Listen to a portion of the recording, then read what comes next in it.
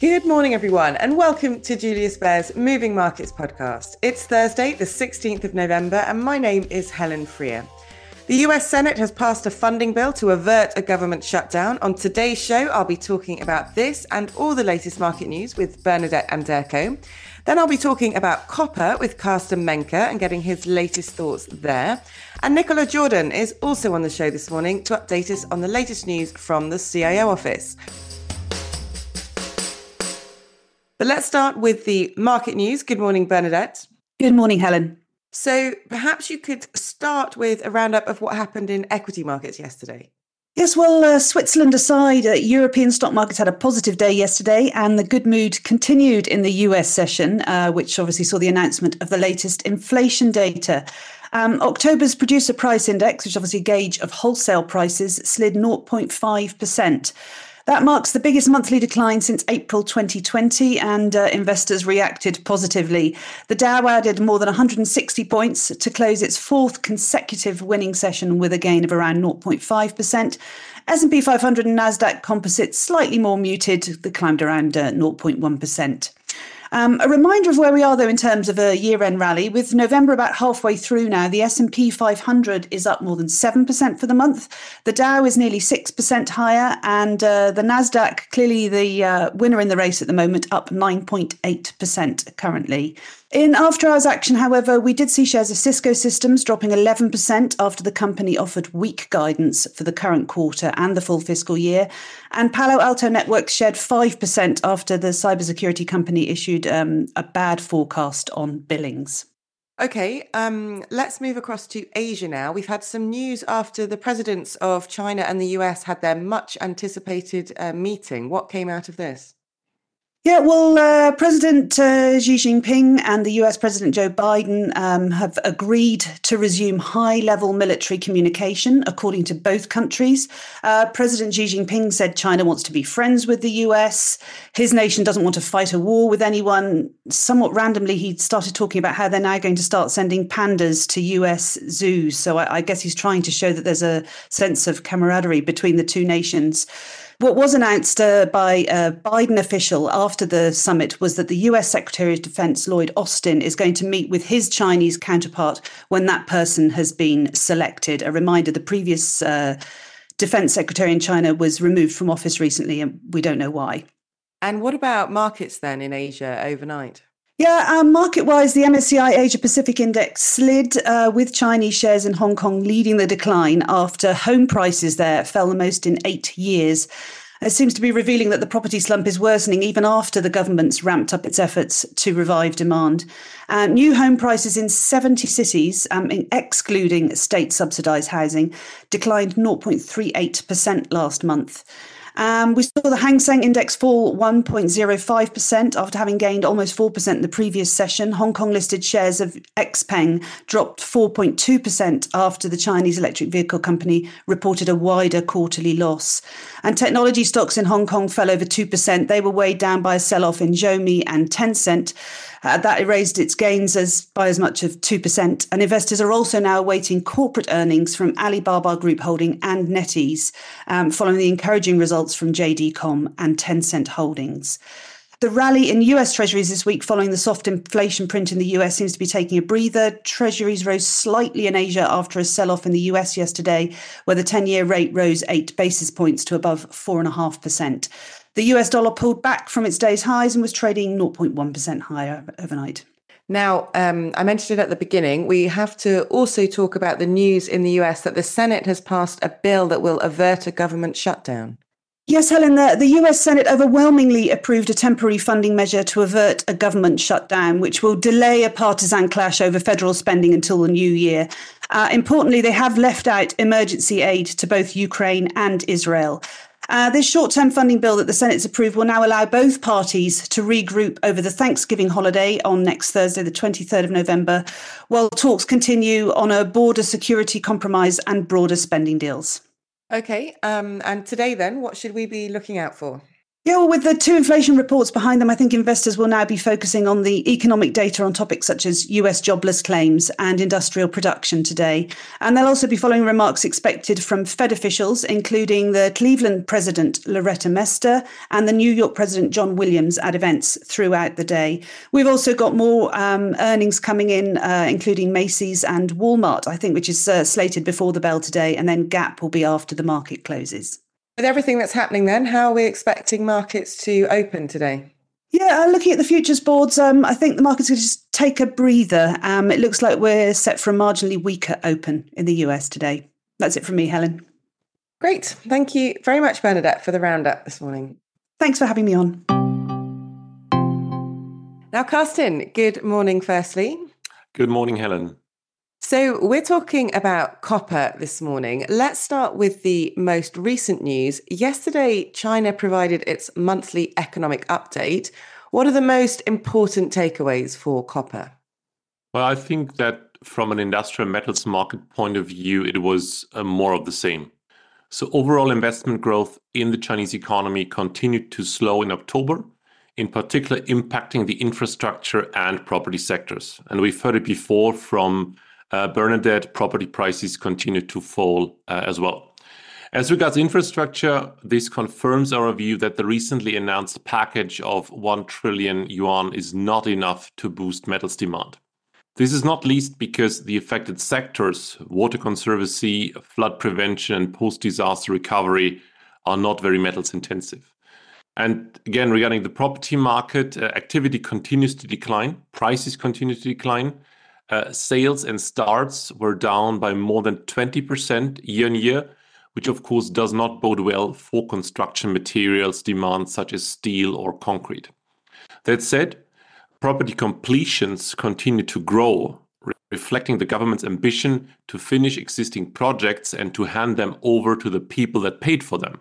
And this focus on completions is actually positive for copper demand, which is exposed more to the middle and later stages of the construction process. Think of the wiring, think of the heating and the cooling system, think of household goods.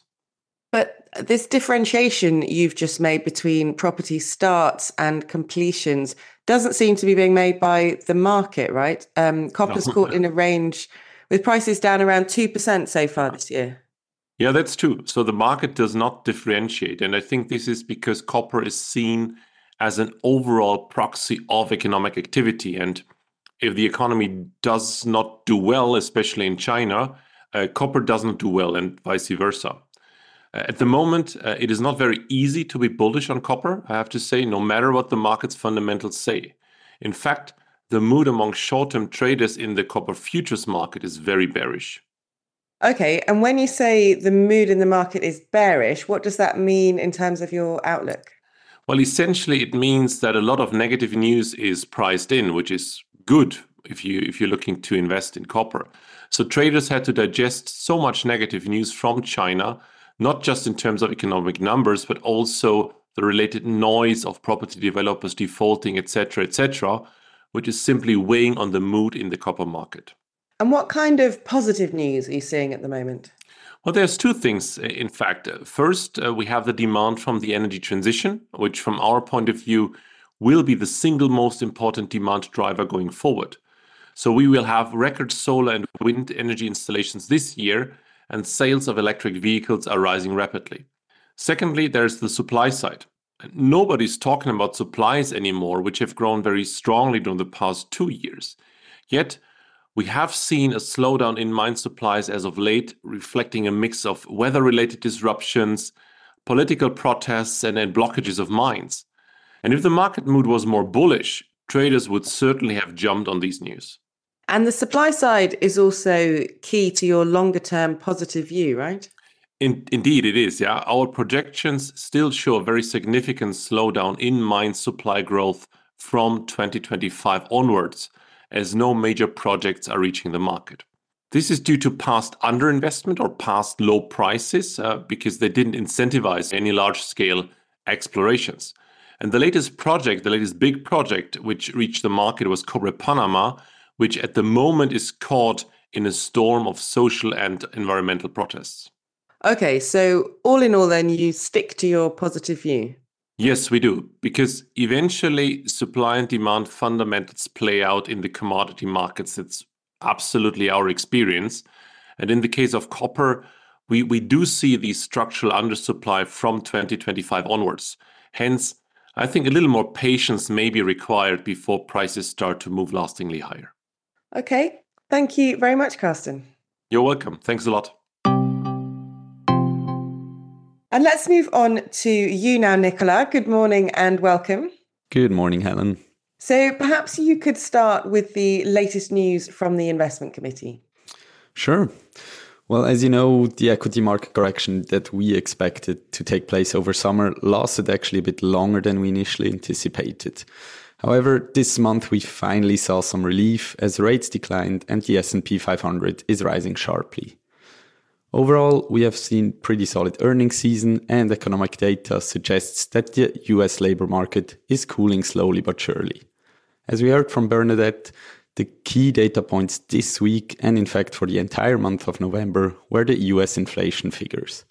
After the August and September figures were received with some disappointment, this narrative gave way on Tuesday with the publication of near zero month-on-month inflation, which dropped even before the effect of the recent fall in the oil price could be felt.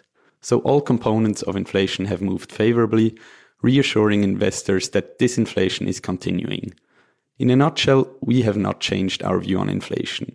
We still think that 3% is the new 2% due to the effects of the energy transition and the retirement of the baby boom generation. We think that given the current developments, a further fall towards 2% is definitely possible or even probable, but it is likely to be temporary, as maintaining this level on a permanent basis will be more difficult. So what are your expectations for the rest of the year then? What should investors be doing? Well, as mentioned before, we believe that the interim equity market correction is over and the bull market that began just over a year ago is back on track. But with US indices now approaching overbought territory on the back of the strong uptick since the start of the month, a short-term breather of a few percentage points can be expected before the general uptrend resumes. Looking at the longer term, we think it's probably prudent to lock in some yields at current levels, given that rates could come down eventually.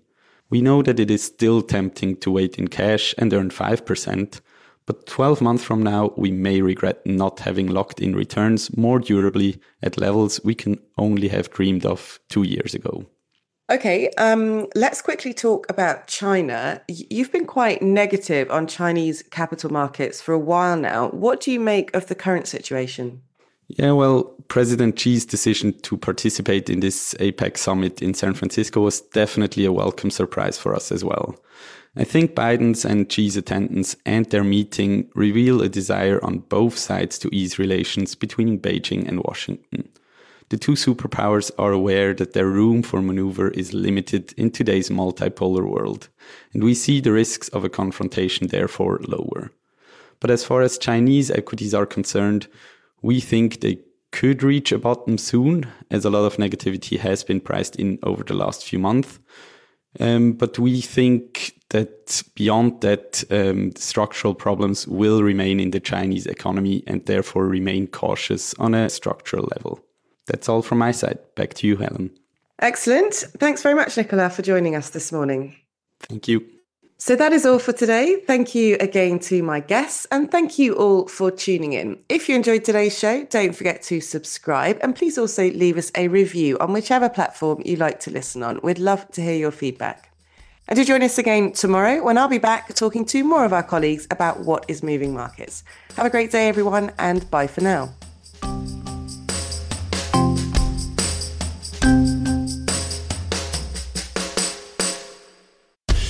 The information and opinions expressed in this podcast constitute marketing material and are not the result of independent financial or investment research. Please refer to www.juliusbaer.com/legal/podcasts for further other important legal information. Für unsere deutschsprachigen Zuhörer. We would also like to make you aware of Marktanalysen und Gespräche, a monthly podcast in German, where Julius Baer experts discuss some of the latest market developments. We share our key research and insights on today's ever-changing economic landscape in German. Search for Marktanalysen und Gespräche on your favorite podcast player.